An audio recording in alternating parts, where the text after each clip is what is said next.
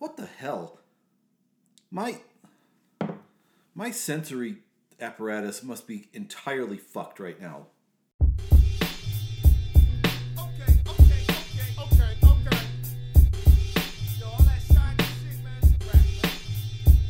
Yo, it's the big black kid that crushes your whole block. Dow Jones, milestone, genuine short shot. Street smart, sweetheart, you never want none. The beat starts, airing them out, run. I don't get down with snitches and the crooked shady. This is, in one regard, a formal surrender. One of the immutable laws of life is you don't get to pick your own nickname. And for those of you out there who have tried, you know it never works. I was thinking, for the social distance between us and the amount of time I actually eavesdropped on this person, the amount of time number of times this pops back into my head, and the level of annoyance it brings every time is indelible. And I'm just going to start by telling you a little story about nicknames, and this is the legend of Maui Mike. So not long ago, I was employed part-time at a restaurant in the North Powers corridor of Colorado Springs, and had some time to burn, and I walked over to a local pizza chain, Louis Pizza. They're all over the place. It's cheap and gooey, and the locals like it. And I'm sitting there eating a 10-inch pizza, before shift, and this fellow walks in, not unlike many of the denizens of that zip code, pasty, nondescript, middle-aged man in shorts and a belt shaped like a bowling pin. And he's up at the counter, and I ignored him until I keep hearing the phrase, "wrong answer," coming from over the register. And he's asking this 19-year-old kid behind the register about all this custom stuff, or do you have the, and they'd say something, and he'd go, "wrong answer." And I thought that he was like maybe being really hostile, but it turned out he was trying to do his version of fun and snarky. And then I realized that he's one of those people whose sole strategy in life is to maneuver strangers into discussions of how wealthy he is. Because it's not long after that, I'm sitting at my table, and he's name dropping, of course, because he wants people to know he's a big wheel. "I know the owner of Louis." Like this kid fucking cares, and he's just going on and on. And then, apropos of nothing, "They call me Maui Mike." And because nobody cared, he followed up, because "I have a second home in Maui." And then, next thing you know, he's scrolling through phone pics, showing this kid pictures of sea life, "because they call me Maui Mike." And then I watched him repeat the whole thing with the manager. He must have kind of known him, because soon they're sitting at the table. And he's running the exact same routine. "They call me Maui Mike," blah, blah, blah. He's also on the board of a country club somewhere, which he took thing to mention. And this manager is playing. I remember the exchange. "Wow, you must be a millionaire." And he goes, "times 7," with this big, satisfied look on his face. I'm like, I bet they don't call you Maui Mike. I know you desperately want to be called Maui Mike. You sweaty globule. I bet you it's moron Mike when you're out of the room. So for the longest time, I thought it was cute to switch up my nickname for the show. The Main Ingredient, The Great Unclean One, The Franchise, etc., etc. But the fact is, I have been given a nickname, and it's sticking from this point on. Tweak and Shell, who moved on, several episodes ago, kind of hung this one on me, and it stuck. I am Drunkle. This is Drunkle. I'm the host of the show. So, Tweak, Shell, although you're no longer with us, you have a legacy. You hung a nickname on me. This is Drunkle. This show is the Breakup Gaming Society, being hosted for the first time in our new headquarters at the Fortress Monastery in southern Colorado. The days of the clubhouse are over. That's more vitriol I need to heap on Colorado Springs at a later episode, but one rant's enough for an intro. But I'm holding it down solo. Hurricane 75 was invited. Jean, a.k.a. He, She Who Thirst, was invited. El Pistolero was invited. Nobody could make it, but I still got a microphone and ego and the will to live. So we're going forward with it. If you've never been to this podcast before, I'm not going to take up a bunch of your time.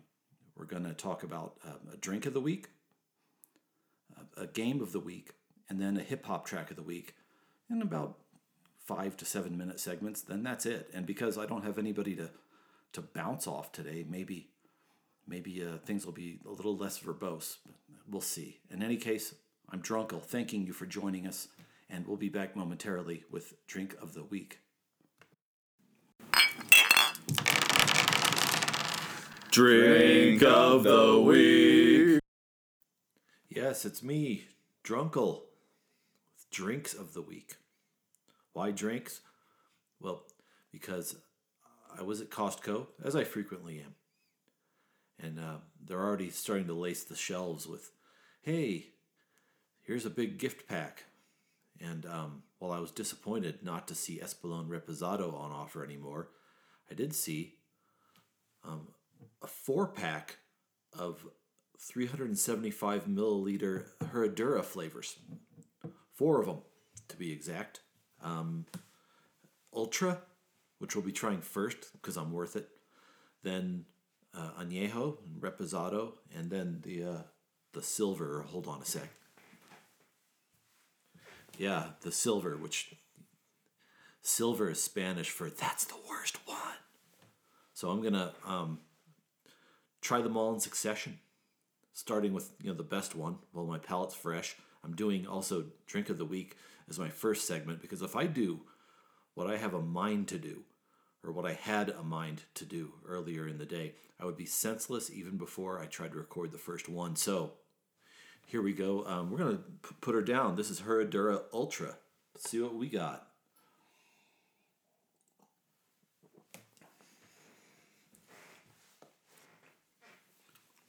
Crazy light. Crazy light. It's like spun air.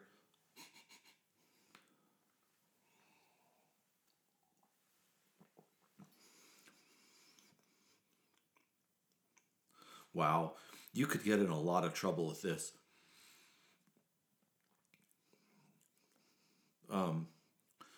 It's got a little bite on the back end. Just not a lot of body, not a lot of. I think what they were going for here, because I'm not getting a ton of tip to the back of the tongue phases or experiences here, but oh my gosh, like if this were any lighter, it would just be air. Pretty nice. I'm going to drink some more of it, and we'll be back in just a moment after I've cleared my palate with the Herradura Añejo.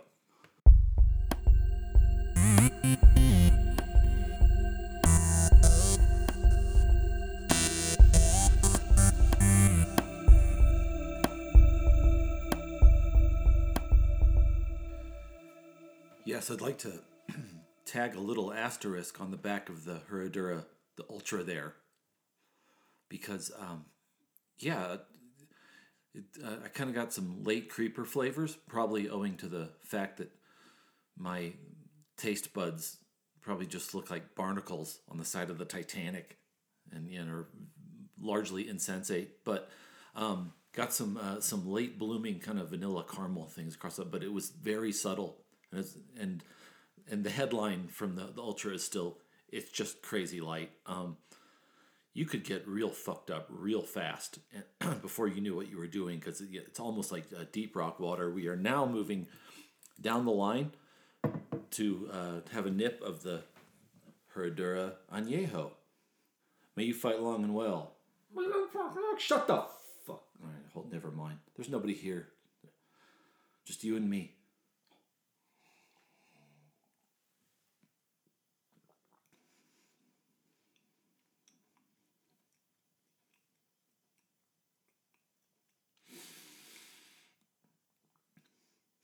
Could be of course anything I say, grain of salt, because of course I'm with only a quick mouth rinse trying one after the other here.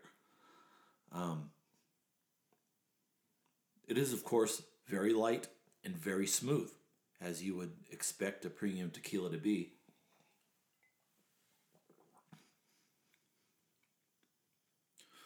but I'm not getting a lot else from it. Again, maybe if it had its own stage, its own spotlight, and more chefs in our kitchen, and we'd have more impressions to glean from it instead of just one asshole in southern Colorado knocking them down back to back with his limited knowledge and limited social circle. But right now, then, yeah, it's nice. Believe me, I'm going to finish this bottle. It's incredibly easy to drink, but not getting a ton from this right now. So there you go. That was the Añejo. We're going to be back with the Reposado.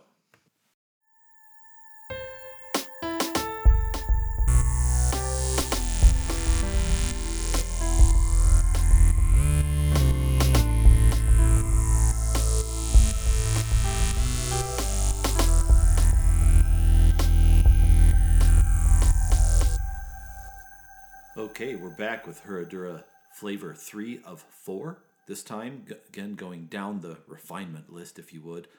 Now that I'm sitting here looking at the pour, I'm not sure if I rinsed out my glass, so all of these impressions are highly compromised. It's just a carnival of subjectivity over here, so we're going to try it anyway. Here we go with Herradura Reposado.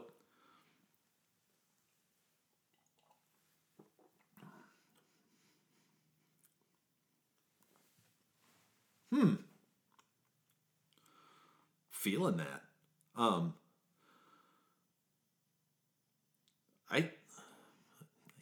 don't know if this is because the previous two ones sort of cut a groove and I'm a little deadened, but that's a really smooth Reposado. If you like Reposado with a little more bite, burn, and character, maybe you're kind of going, but I'm like, I was expecting a rougher taste. Hold on. Let's see here. Hold on.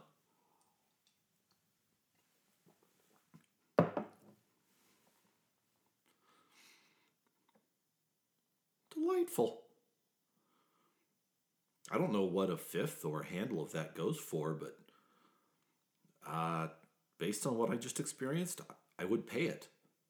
Congratulations, Herradura Reposado. You just made the list of hitting the sweet spot between quality and price. I think. I don't know. Maybe it's wildly expensive for a Reposado.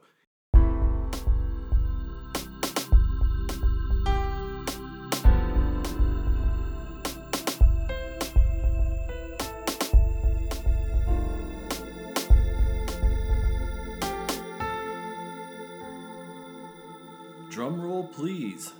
We are now at 4 of 4 of the Merry Fucking Christmas to Me Herradura holiday tasting set. Tasting. I'm going to taste the shit out of this after this mic's off. Anyway, here we go. Last sample and quote-unquote review of the session. Herradura Silver. May you fight long and well.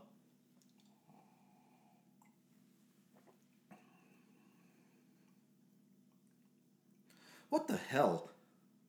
My sensory apparatus must be entirely fucked right now. God, that's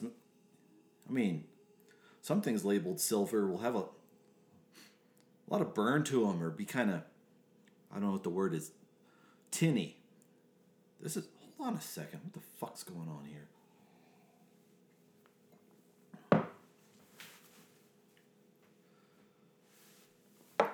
That's a smooth silver. I'm really curious now to see what a fifth of that goes for retail, because if it's on or around $20-25, it'd be a hell of a buy.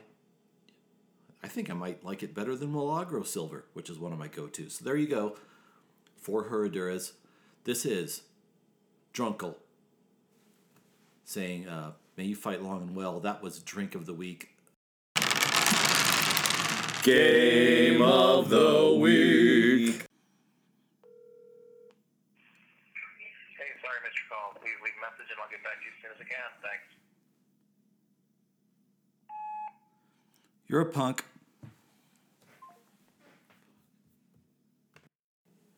Hi, Drunkle here. This is the Game of the Week segment for Breakup Gaming Society, being that we're in a time of transition geographically and logistically, apparently, as some of my favorite cast members couldn't be here.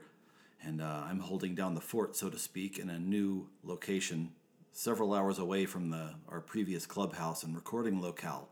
I thought I'd do sort of a little review and a little look ahead, because we cycled through a lot of games in the past few weeks, and I've had a chance to sleep on it. I wanted to talk about 4 of them in brief. We played. Gian introduced me to both BattleCon and Codex. Like Yu-Gi-Oh!, like Magic, like Pokemon, they're both in that family of games where it's only a 2-player game, a very intense thing where you have a deck of cards, usually customized, where you battle head-to-head. And they build these families of cards out so you can try a lot of different strategies, so that no matter how your deck deals, you should always have a handful of things that can bedevil your opponent. BattleCon, it was a head-to-head game. I think it was a Kickstarter or a print and play. That's one where you don't have to buy it; you could just print the pieces and play them.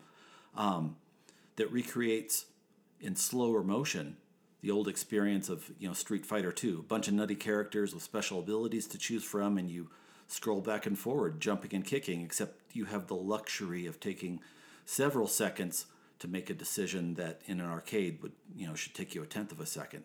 Neat game. They also showed us Codex, which is I think a Kickstarter game they bought, and Codex took the traditional sort of custom fight your friend deck thing, and Codex meaning the old that was the Latin term for what a book was, something with a spine and pages instead of a big scroll, and had a really neat mat that sort of walked you through how to play, and as the game progressed, you got more options from the Codex, meaning new characters and abilities to draw as the game progressed, and you could sort of jigger your strategy on the fly, but from limited choices. I think there are a lot of people that have tried to improve on the Magic model of, okay, there are 14 zillion cards. As a matter of fact, there are so many cards, some aren't legal anymore, or there are whole groups dedicated to just playing a certain era of cards, and they try to get around that. They're both really neat games, and if you like Yu-Gi-Oh!, Pokemon, etc., you should try them. However, in retrospect, I don't care about them. Why? Theme. The montage part of a movie, where they usually play an upbeat song, and it's usually when the protagonists are experiencing a string of successes, and they compress it all into a few seconds with a jumpy song, and it's usually your cue that things are about to go south. The thing is, as an observer, you get to know what these characters are experiencing, but when you're in your montage, so to speak, you never know until it's over. It's all too short. And that was the 3+ years we played Warhammer 40,000 Conquest together. Every time I sit down with Gian and try to play one of the other head-to-head games, I can only think about my only love of the genre, which was Conquest. Every time we sit down, I'm like, why aren't we playing Conquest? They're neat games. I'm obsessed with my ex, so to speak, and I just don't care about them. However, I did get to experience it, and you did get to learn about some new games, so not without value. We also played a couple from my shelf, Sekigahara, The Unification of Japan, and Ghost Stories, both Asian-themed games, but wildly different. Sekigahara is, again, only a 2-player game, and I think of everything we've played this year, based on, Jean and I played our first full game of it several episodes ago. It's a masterpiece. It's a masterpiece. It uses very sparse elements for a war game. War games typically in the past were gigantic cardboard-heavy affairs during which you'd be enmeshed in tables upon tables of unit movement stats, unit morale stats, range, cover, all these things to almost try to simulate, real or imagined battles. But in Sekigahara, the designer, and I should know their name, but I don't, studied this battle very carefully and sort of picked a very lean rule set to sort of bring out the seesaw nature of the fight in a very appealing way. It's beautiful to look at. There's no big build-up. I mean, right from the very beginning, I've used this phrase before. It's a knife fight in a phone booth, and it's a dance of blades. And there's no turtling. There's no building up for a big swing. You start throwing and dodging right away, and you can be in for some nasty surprises. Beautiful, beautiful, beautiful game. I want to play it again. It's one of those ones I wish there was somebody who lived within 5 miles of here who liked it as much as I did, because it's one of those things where I would happily have Thursday be Sekigahara night. And we also, for the second, we also tried Ghost Stories, which is a maximum 4-player cooperative game. Might be set in China instead of Japan, but in any case, up to 4 people can cooperate together as Taoist monks trying to stop demons from overrunning a village. Like most good cooperative games, it's incredibly difficult, and we've haltingly played it and finally got through a whole game, and yeah, I want to do it again. It's a neat game. God, it's brutal. So a quick look ahead. And about also, one of the things that makes a game, again, is not its rules or its art, but also its experience.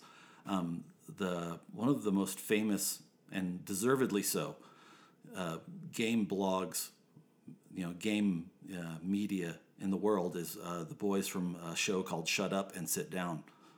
And they're brilliant, they're incisive, and have a big international following.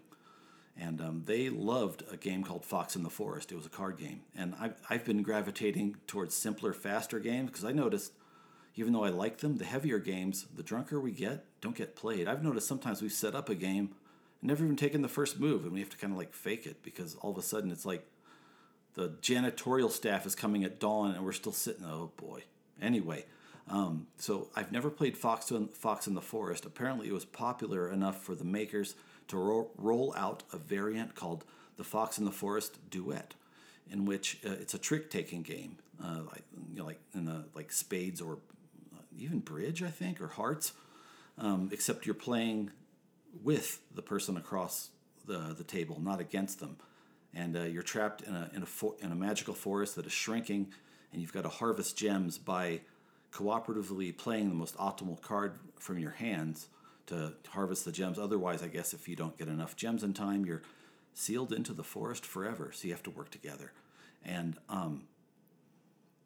I've not played it yet. I'm looking forward to it because I watched a couple of videos. Plus, I'm excited because I'm kind of thinking it's going to be me and Shosho's jam. Shosho, a.k.a. the Desert Flower, who you may meet on a future episode, was with me when I bought it. And we sort of looked at it, but we ran out of time before our weekend was over, and I'm kind of hoping it's going to be our jam. It looks like a neat game, and I'll report back once we've had the chance to actually play the fucking thing. This is Drunkle. Next, we're going to do Track of the Week. Thank you. Track of the Week.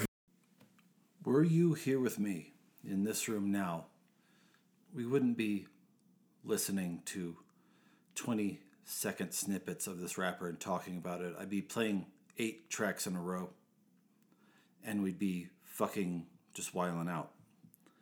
Because the rapper is Vinny Paz, a.k.a. Louis Dogs, of Jedi Mind Tricks from Philadelphia. Also home to, Schoolie D, The Roots, Cash Money and Marvelous, Jazzy Jeff and the Fresh Prince, Steady B, and probably many others I can't think of at the moment. Hey, Philly. And, Vinny Paz is one of the, patron saints of the brand. I identify with indie rappers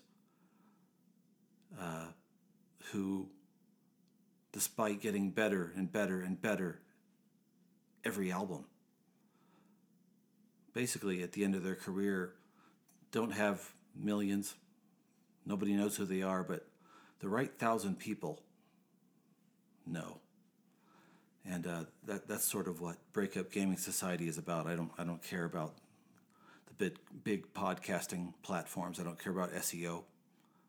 I just want the right 1,000 people to have fun with me and know that we did something special, which Vinny Paz did. Fun resume. He's a pudgy, guessing from his lyrics, troubled, Italian-American Muslim, former backpack rapper, become mic assassin. And even when I don't like the production, and I know he's on it, I will listen to it because his rhyme schemes are so like bolted on, so tight, and his delivery is so cold. And actually, as he ages, his voice gets hoarser and hoarser. It actually gives it more authority. This track is "I Am the Chaos" by Vinny Paz.